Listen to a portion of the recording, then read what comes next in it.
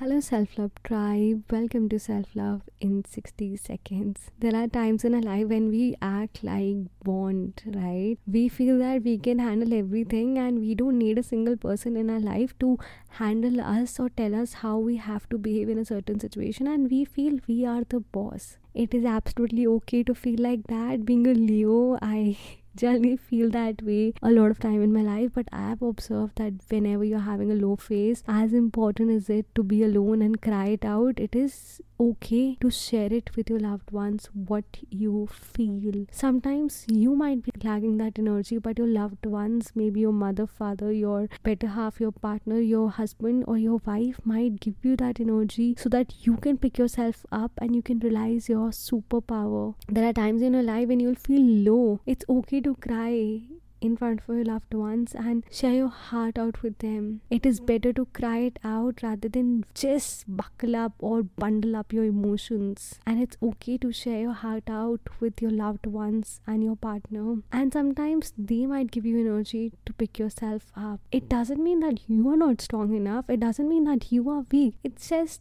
that during that period of time when you're suffering from pain and hurt, you can always ask for help from your near and dear one so that they can make you realize the light that is already within you. They're not giving you light, they're not giving you hope, they're not giving you your strength. It's just they're making you aware about the strength, the light, the hope that you already have within you. Whenever you're facing a challenge, it's okay to handle it alone, but always ask for help, and help is near to you. Keep loving yourself and don't forget to say to yourself, hey self, I love you. And this was an episode which was inspired by my life. Recently I faced a challenge in my life, and there was my friend who was there to listen to me, and I felt really relaxed, and I realized it's not necessary that you have to handle everything on your own. It's absolutely okay to share things out with people. Keep loving yourself and don't forget to say to yourself, hey self, I love you. Hop over to my Instagram account, that is meghabharyatari1, and share what you will be doing today in your life to increase self-love, and also subscribe to my YouTube channel to check out some amazing YouTube videos.